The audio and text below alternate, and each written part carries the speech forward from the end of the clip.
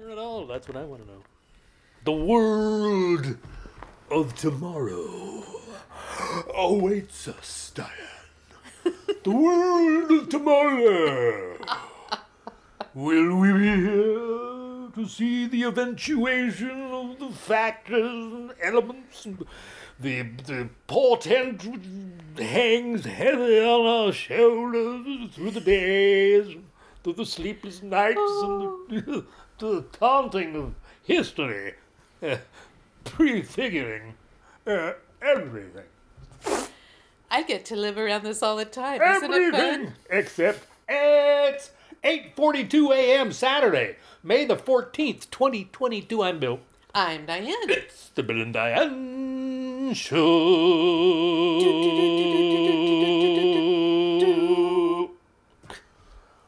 Sorry. That was sort of a Little sudden misreading of the signals there at the end. Well, gee, I'm winded. Candles are lit, blinds are open, colors are in the room. They are definitely in the room. And it's been so interesting when the sun comes in these spring mornings and it sort of intensifies. Yeah, it comes in slowly. The front windows.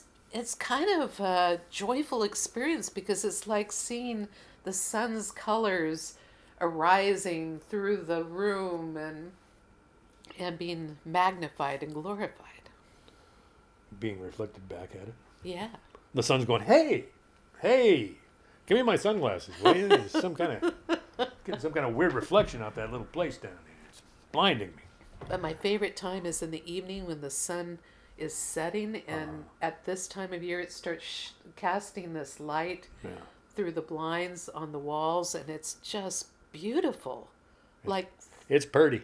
It's real pretty. Something you'd want to take a photograph of. It's so beautiful. So. Well, Diane, what's stopping you? Nobody else would get the beauty if you just took a picture of light on the wall. Yeah. You know. Well, anyway. maybe nobody else would appreciate it because no one's ever celebrated it before.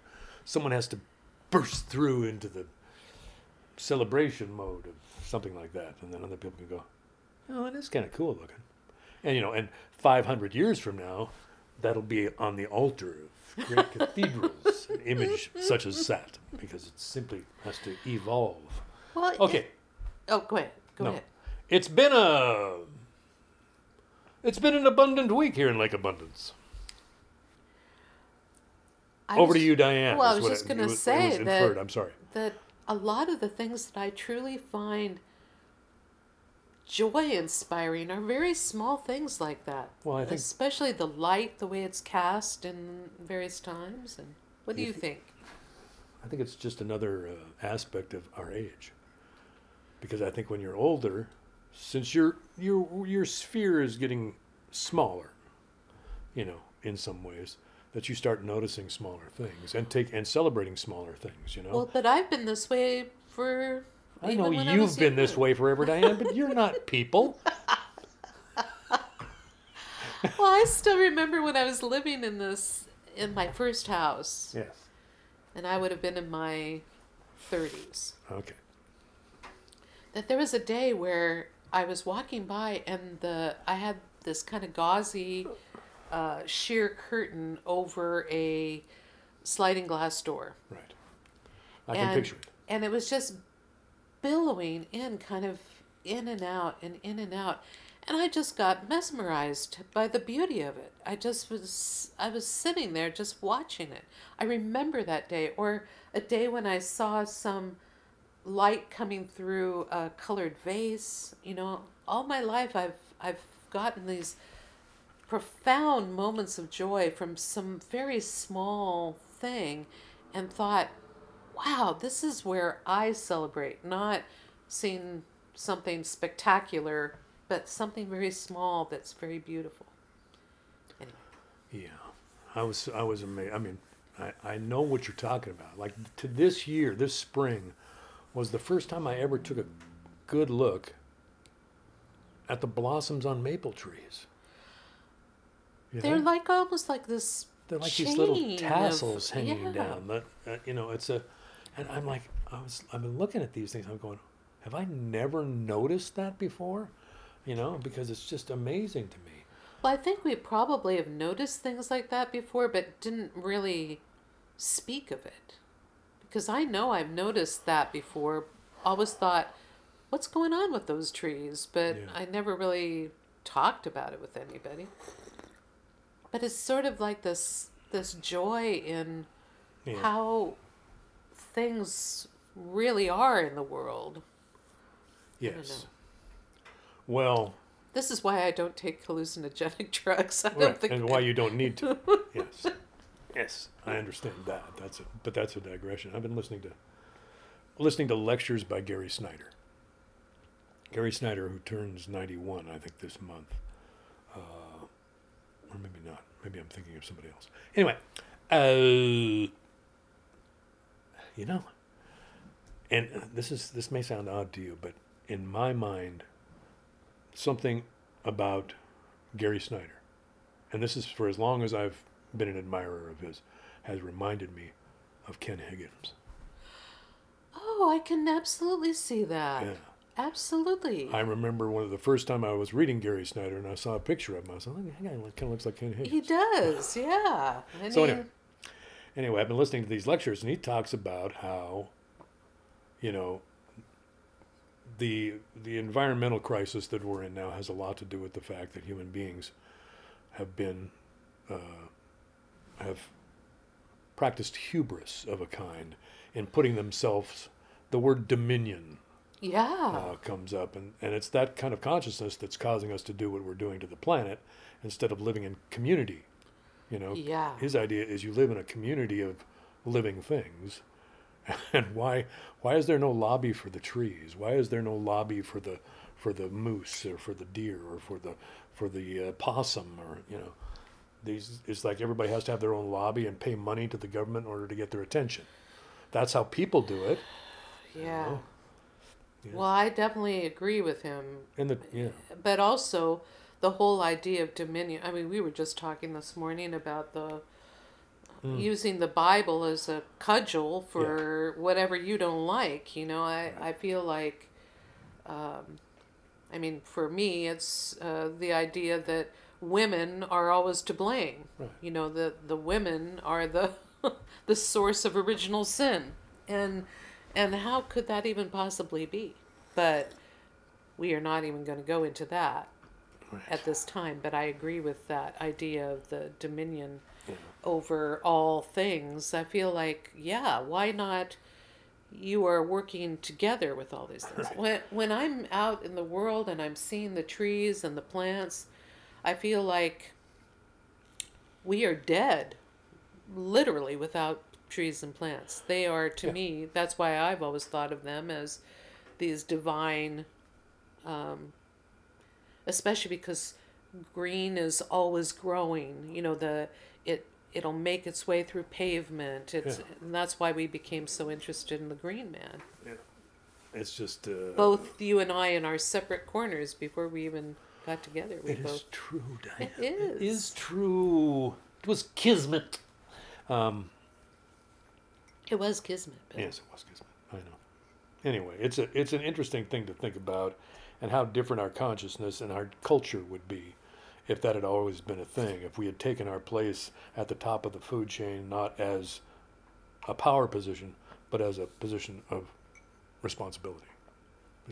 Stewardship. Yeah, if you're going to be at the top of the food chain, then with great power comes great responsibility, or whatever they say on Spider-Man. Yeah. So anyway, it's an interesting thing to think about, and I think when you're old and you've got contemplative time, and it's kind of your business as an older person to be more contemplative about everything. Yeah. These things start to occur to you. These puzzle pieces start to fall into place more rapidly. And a lot of the education that we get comes from the experience of joy. That's right. When you are open to the joy of the light in the room at different times of the day, when that can absolutely light you up and be the best thing that happened to you all day, well, then you're accessing a realm that we are almost trained to not pay attention, to not waste time on. or something, you know. Well, because it doesn't bring any money to anybody. Yeah, it seems almost blasphemous to celebrate beauty, you know, while you're going for a walk or something like that. Shouldn't you be planning out your day? Shouldn't you be thinking about what you're going to say at that presentation later? And, you know, I don't know. You can go hog wild with these kinds of thoughts, and it's, you know, that's this thing that Tim and I talk about every Sunday morning in our Sunday Mass. We're now starting to call it Sunday Mass. Because it is like a church service for both of us. It's a destination zooming is what it is. It's destination zooming. It's one of the conversations I look forward to all week. Because I listen to Tim talk all week, and then we get to talk to each other on Sunday. It's fun. It's a nice thing. But I was going to make a point about that. Yeah. I was going to do that. And it tied in very well with what we've been talking about before. And that was... joyous, having joy from being on a walk, seeming almost blasphemous to see the beauty of the world. I don't know. That was where we were. Yeah. Well, I think it was going to culminate with the idea that, you know, we're at an age where we're actually feeling like we've got a certain amount of knowledge and wisdom, and nobody wants to hear it. Nobody wants to hear it. That is the arc of a life. Yeah, and because that's kind of you the can only amazing thing. You can only discover these kinds of truths in the context of the rest of your experience. So if you're talking to someone else about the wisdom that you've gained, they're going to be like, they're not going to know what you're talking about because they have their own path to follow to get there. Well, one of the conversations I had with my friend Kathy Siskowski, who is slightly ahead of me on the life path of age, she was saying that she had gotten so frustrated with participating in some of the groups with which she had participated for some time, because people would be bringing up every 10 years, they bring up the same thing that they had done 10 years ago that had been unsuccessful, and you just feel like, I've already seen this play out several times now, and it's not working, you know. And I was thinking about that this week because I had a conversation with one of my younger colleagues about a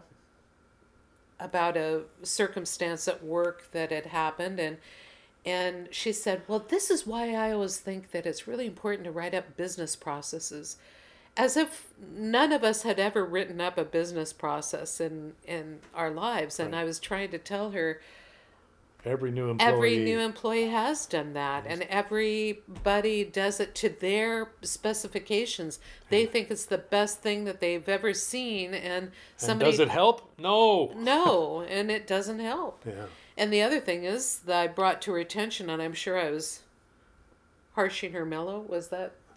You were yucking her yum? I was yucking her yum by saying...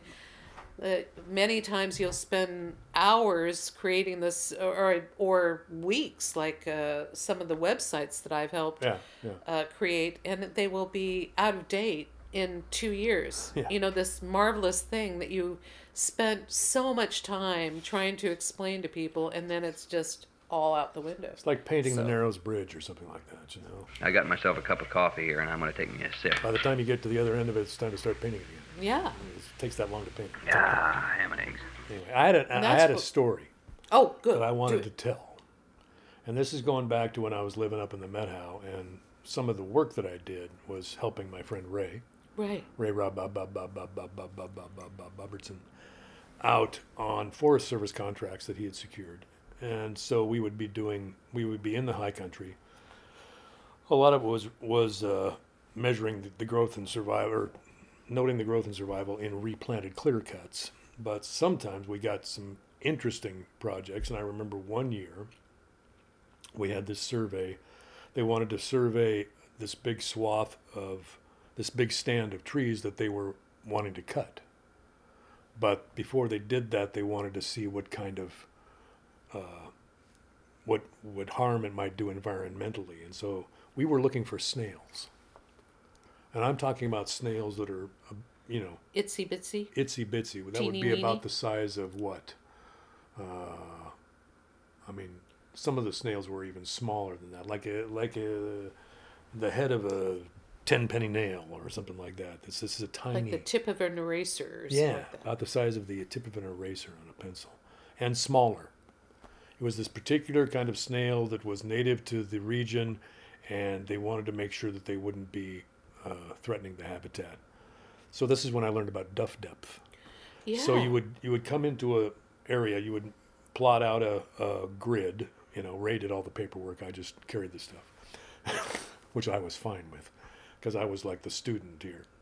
And you would lie on your belly underneath a pine tree, and you would start digging down through the needles, and then through the needles that had partly deteriorated and down until you got to what they call mineral soil, which is dirt. Yeah. And then you would look in all the sides, and you would dig very slowly to see if what you uncovered. And a couple of times I found a snail that was smaller than the head of a tip of an eraser, and it was absolutely gorgeous. We had these little magnifying lenses that we could use and stuff like that, and these creatures were like, you know, so it was like this perspective thing. It was like it was giving me a sense of not only the layering of the nutrients of the soil, but then the animal life that was supported by it, Right. living in that environment. You know, it's like this is that thing's world, and I'm trying to protect it by not cutting down its source of nutrients, which is in the duff, Yeah. in those, you know, in those layers of decomposition. Anyway, it just gave me a kind of a perspective. To be laying flat on your stomach in the middle of the woods, out in the middle of nowhere. You know, we would park the truck, and then we would hike in to these sites, to these areas, because there were no roads around. And suddenly you're laying flat on your stomach and digging down through Wow. to look for these little things. And I don't know, it was just a study in perspective for me that I had not experienced before. And it was also a very interesting way to spend a day. Yeah. Well, recently I saw somebody posting an article about what we used to call potato bugs, I think. Those little roly-polies that, and Yeah. they were saying in the article, these may look disgusting, but, and I never thought they were looking disgusting. I thought they were sort of They fascinating. were like armadillo bugs. Yeah, they were Yeah. like Yeah. armadillos. Because they can And roll up and... They roll up. Yeah. I thought they were fascinating. I saw a lot more of them when I was a kid. Sure, you Probably. don't play in the dirt that much I was anymore. gonna say because Yeah. I was playing in the dirt, Yeah. but and my friend Katie DeRossier Yeah. has recently become really fascinated by soil composition. And I had a conversation with her because we were both talking about our awakening passions that started off somewhat like just an interest and then kept pushing forward until it became so much a part of our daily lives. And I was telling her, well, you know, the thing that's so amazing is I had already thought when I retired that I want to go to see some gardens because I'm fascinated by the healing medicinal qualities of plants that have been found to be true. And quite frankly, I'm thinking of it even more as we get further and further into the dysfunction of society, because I start thinking it's going to be important to keep a handle on the plants and the trees and what they're doing. And Well, they're part of society too. exactly. Yeah. And there's this wonderful book that I had gotten called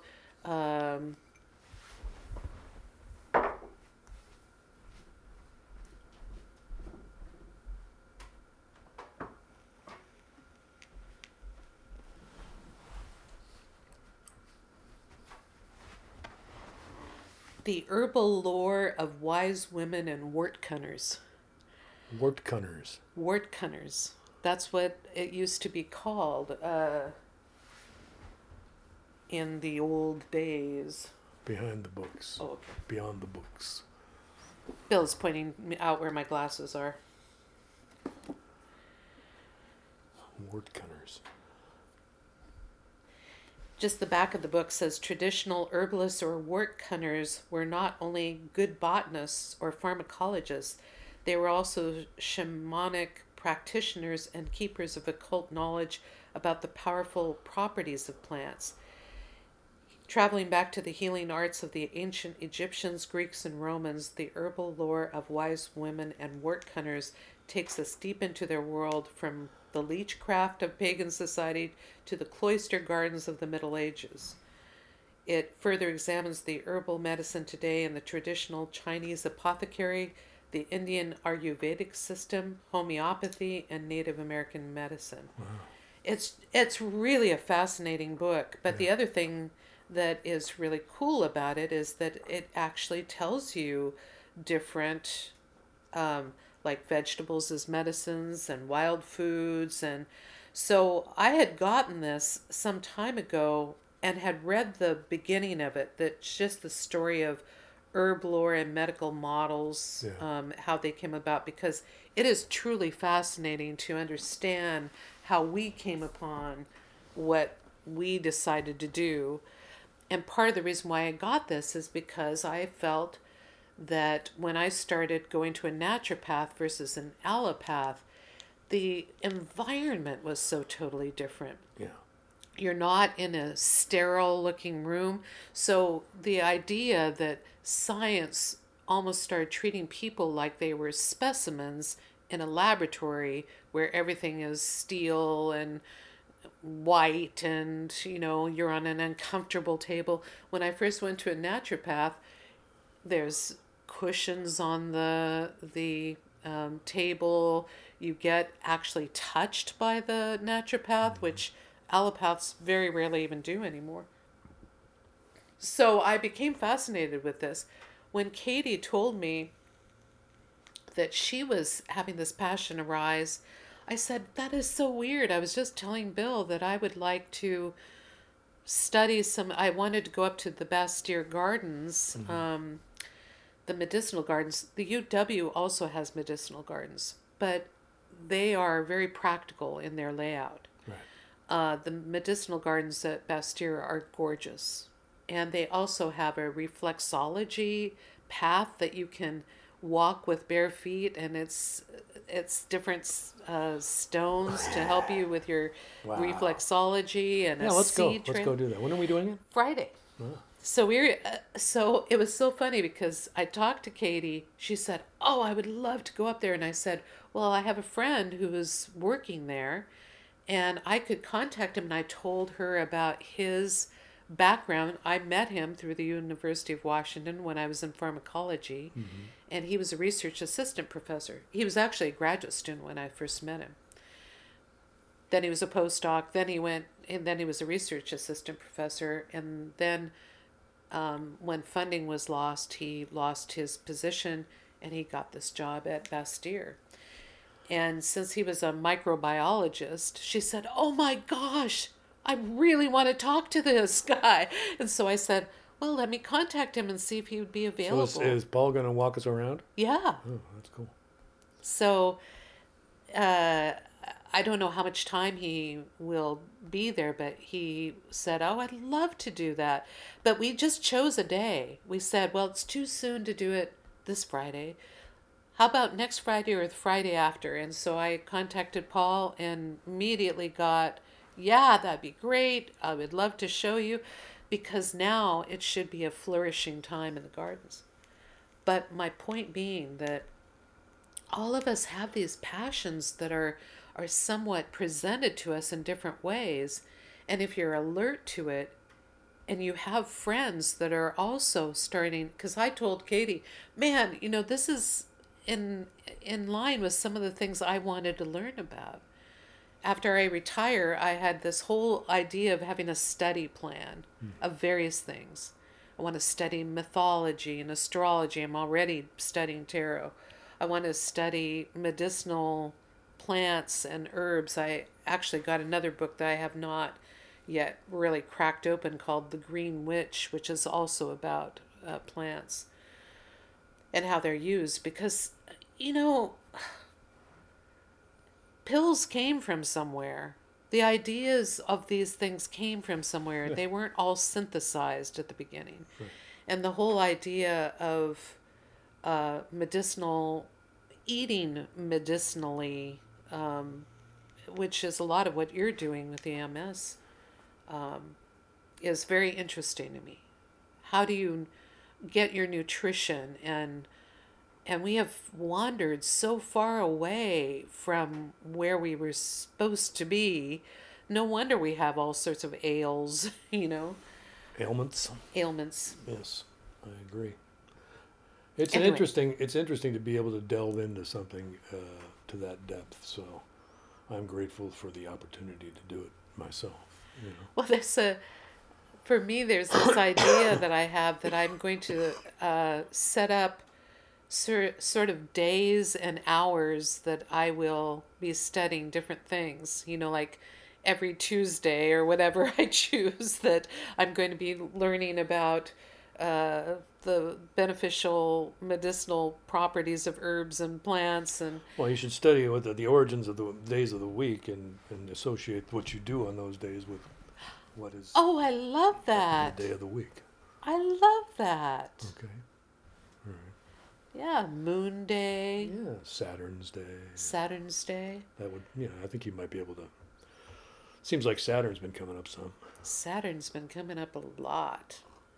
But Saturn should be coming up a lot because Saturn is the endings of things, the where you're restricted and where you're debilitated for a purpose, Anyway.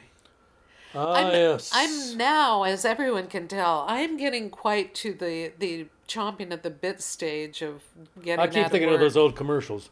The closer she gets, the better she looks. Pardon me, I'm gonna have another drink of coffee. They're running across the field towards each other. You boy, Her hair is that's good coffee. doing the hair thing 'cause it's probably for Alberto VO5 something.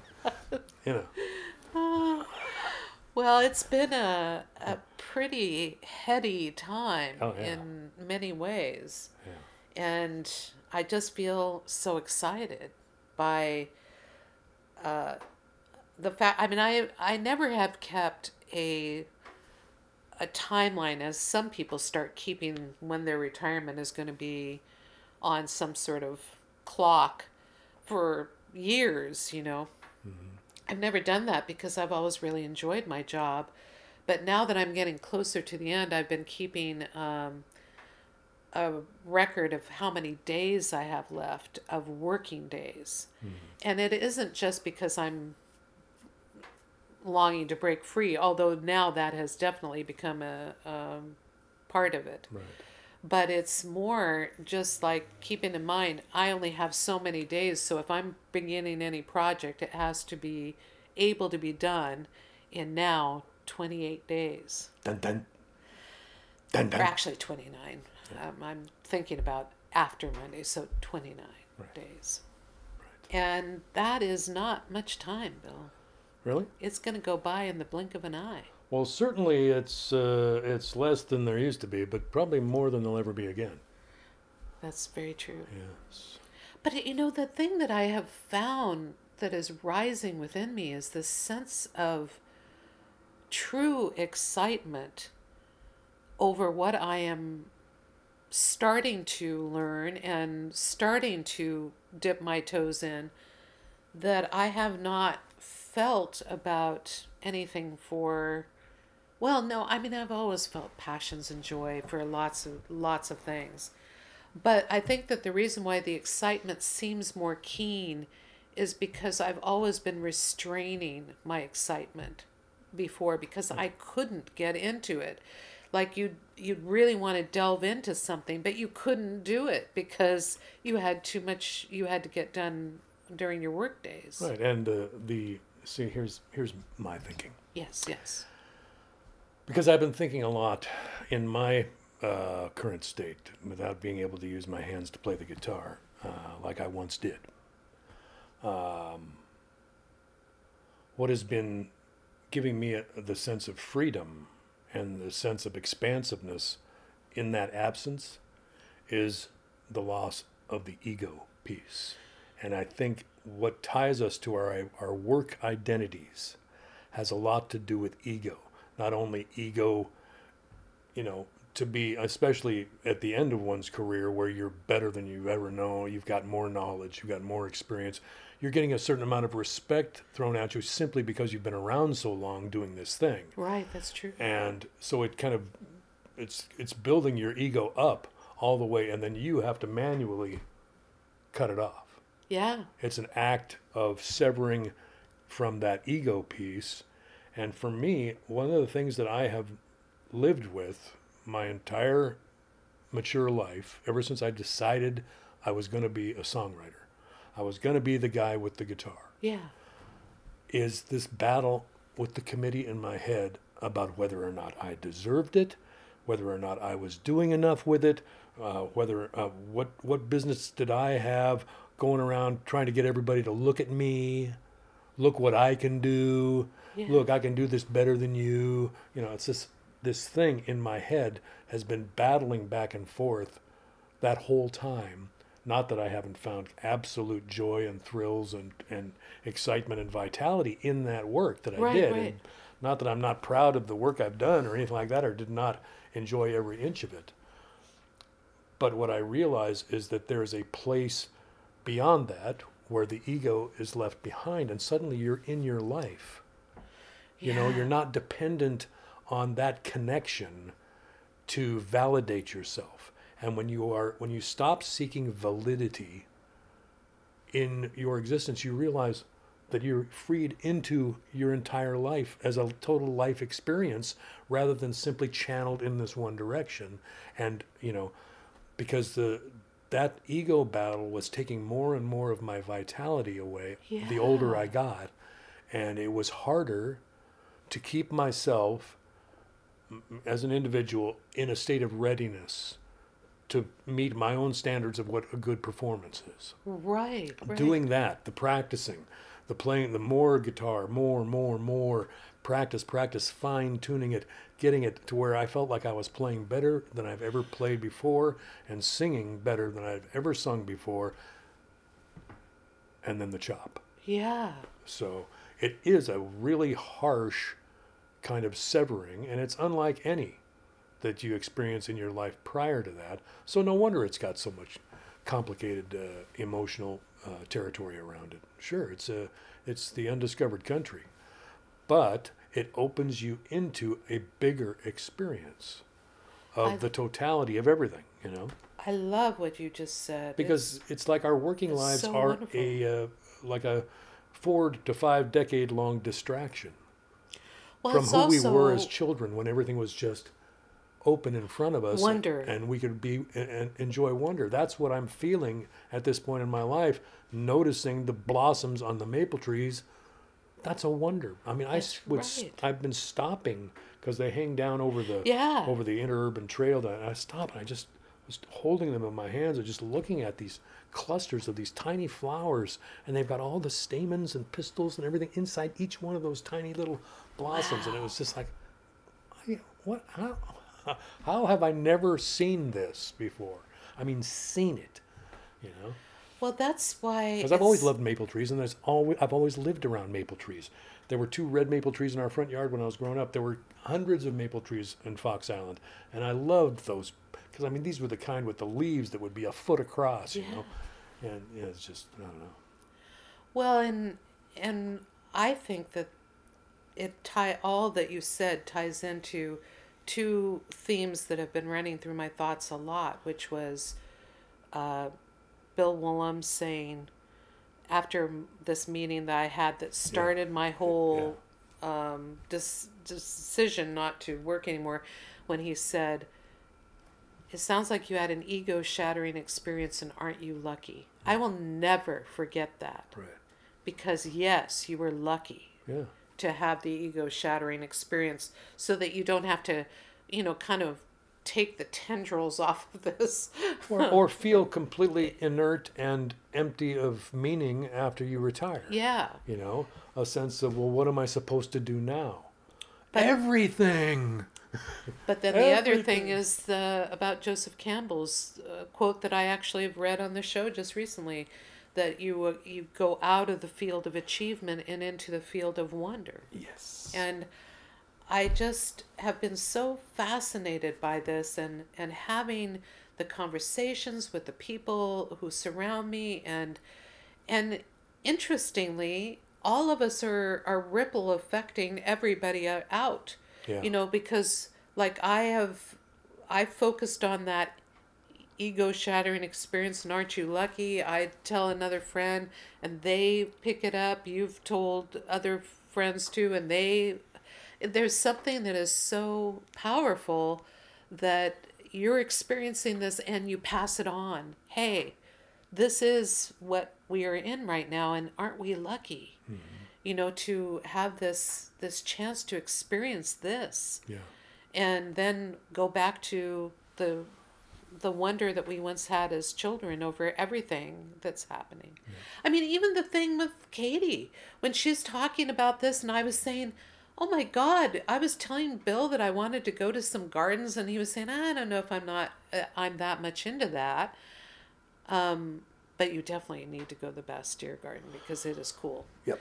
But you know, like other gardens, lavender gardens or various things, then I now have a companion who will enjoy going on those trips with me, and how naturally that arose. Right. And for her, she was saying that she has been totally geeking out on a lot of the things about soil composition and how plants planted next to each other can complement each other. Well, I don't have a garden. I don't get to see that. But now I have a place where I can go visit my friend Katie, and she can show me some of that. I just think it's miraculous. That is cool. But I bet Katie knows about duff depth. I bet she does. She's studying soil composition. Well, and then Duff came up while we were visiting Tim Noah up at his. He actually had us lie on the ground and smell the duff. And it's the truth. That's the other thing. If you've ever raked up a pile of maple leaves and then jumped in it, you know that smell I do. of the maple leaf? Oh, man, there ain't nothing Well, like I love the smell of duff in the Northwest. I mean, you smell it even in the air on wet days. That's one of the things that I love about the Northwest, is you can smell I always said it's like a combination of salt water and blackberry brambles and the various evergreen trees that surround us. You know what a ponderosa pine smells like? I don't know that I do. Next time you're around a ponderosa pine, give it a good hug. Okay. And take a whiff. It smells like vanilla. Wow. Yeah. It's a very pleasant vanilla. Well, see, this is what I want to learn more about, how to identify the plants even. I don't know as much as you do in that way. Well, I don't know. I know nothing. Well, but that's what I'm saying. This is like this whole world of study that is just there for me. Yeah. And I am a person who always loves scholarship, so I don't think I'm going to have much trouble with this transition. Really? Although you've been predicting this all along, I had my doubts for a while. Yeah. But I hadn't yet gone through the ego shattering. Yeah. It's an interesting passage. So don't you think we should talk about the music? Yes, I think we should. Seems like a good segue, because we can talk about this for hours, folks. We can. So we are continuing on the retirement playlist from my brother, and one of the songs that he had was 18th Avenue, which is a song that I've always loved. It's just such a powerful song. But when you think about it in retirement, I'd be curious what you make of the concepts of that, because it's kind of a mysterious song, isn't it? It is a mysterious song, yeah. So for me, it's always been like there's something that is trying to overtake the narrator, and I almost want to say the kind of grayness of a life that is too bound by society and by rules, and that his escape was somehow to get back to himself. Yeah. So a lot of what we were talking about, just having the excitement of your own passions drive your meaning in your life rather than what somebody else basically says you must do for your ego building. Yeah. Do you think that that's kind of where you would go with that with the retirement? I don't know. I'd have to be listening to the song to talk about it like this. Yeah. Yeah. Well, I think that the main thing about listening to the 18th Avenue for me is when I'm singing it and thinking about meanings just dropped to the ground and stung my tongue. To repeat the words that I used to use only yesterday. Yeah. Yeah. Yep, I hear you. I hear you. And then, another song to represent kind of what comes after, what's available. Yeah. What's available. Well, the thing that's so interesting for me about Cat Stevens is that, as you wrote when I said that this would be the choice for today, you said the soundtrack of our lives. And really, it is a soundtrack of our lives, But I always loved the song that was featured in Harold and Maude that we had Right. mentioned earlier. If you want to sing out, because there really is this feeling of boundaries Right. when you're and the fact that Harold is introduced to this concept through a woman who is old, Gee, yeah. If you want to be free, be free. There's a million things to be, You know who you are. You know that they are.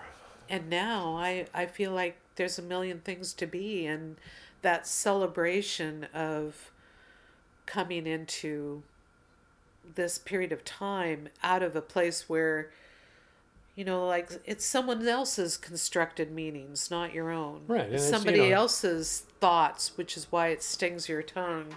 Yeah, and it's, if you start to realize how amazing it is just to be alive, it's hard to think that the only reason we're here is to work at a job for 40 years. Yeah. To consume and then die. Yeah, that can't be it, It's not worthy of, what you get to look at every day to think that this is the part I play in this.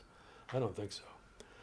So you get an opportunity to occupy a lot more of what existence is all about, I think, after you retire or after you're free of that ego piece, So for me, it feels kind of liberating, It's not that I don't ever want to play the guitar again. It's just that I realize how much of my vitality was involved in that all the time, And I'd gotten so used to the kind of the onwardness of it that I didn't really recognize how much energy it took to sustain it until I got to an age where, the energy reserves weren't what they used to be. And, after a Treehouse concert on Tuesday night, I'd be pretty much wrecked all day Wednesday. And it's like, wait a minute. The other thing about the ego shattering that I think is so fascinating is that you so fear it, and yet it's the most desirable thing you could possibly imagine. It's sort of like all this time that you have been torturing yourself about the Treehouse concerts, unbeknownst to everybody else, that it really was sort of a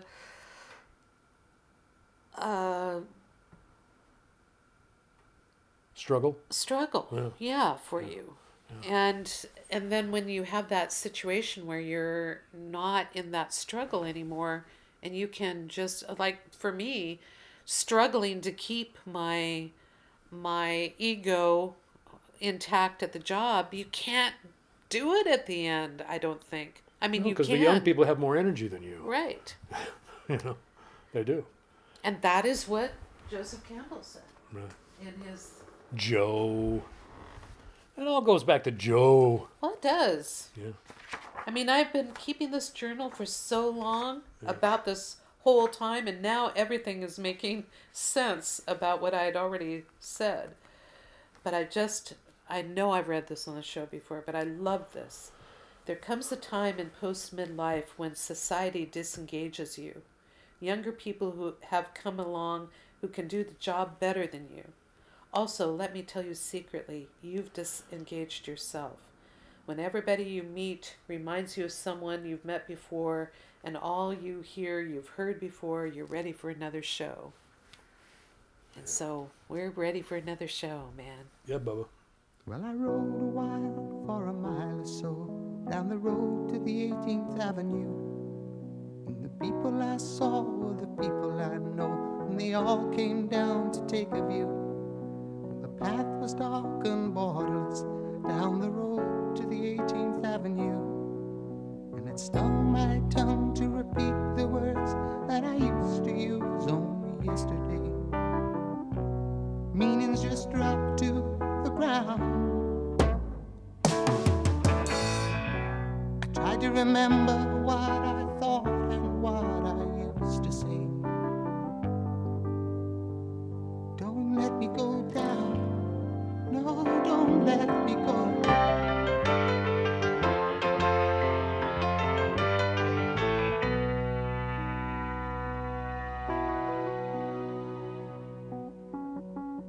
My hands are tied as I struggled inside the empty waste of another day. Memories were blank to my eyes. The fire and the glory of that night seemed safely locked away. Too hungry to rise, oh, too hungry to.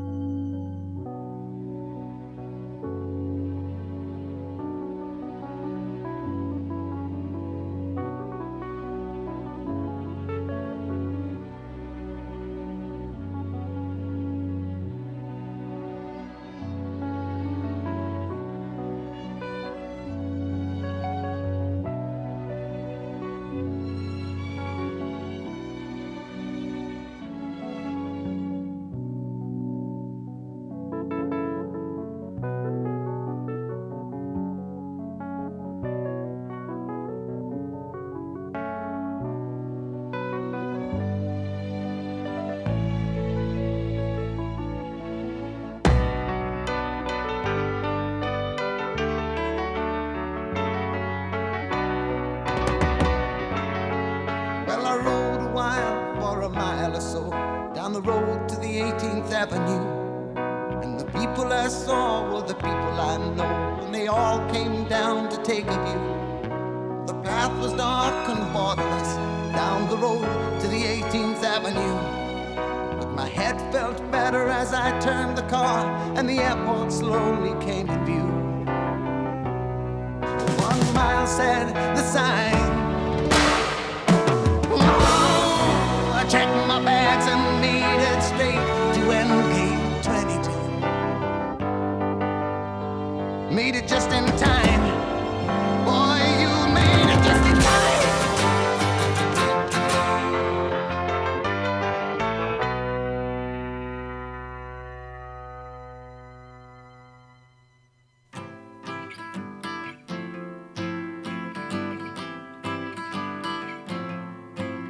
Well, if you want to sing out, sing out.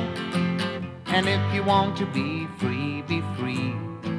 'Cause there's a million things to be, you know that there are.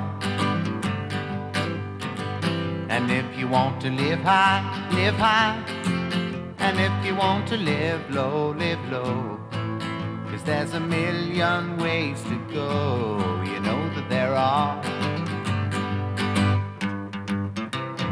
You can do what you want, the opportunity's on. And if you find a new way, you can do it today. You can make it all true, and you can make it undo. You see, it's easy. You only need to know. Well, if you want to say yes, say yes. And if you want to say no, say no. 'Cause there's a million ways to go, you know that there are. And if you want to be me, be me. And if you want to be you, be you. 'Cause there's a million things to do, you know that there are. You can do what you want, the opportunity's on. And if you find a new way, you can do it today. You can make it all true, and you can make it undo. You see, it's easy. You only need to know. Well, if you want to sing out, sing out. And if you want to be free, be free. 'Cause there's a million things to be, you know that there are, you know that there are, you know that there are, you know that there are, you know that there are.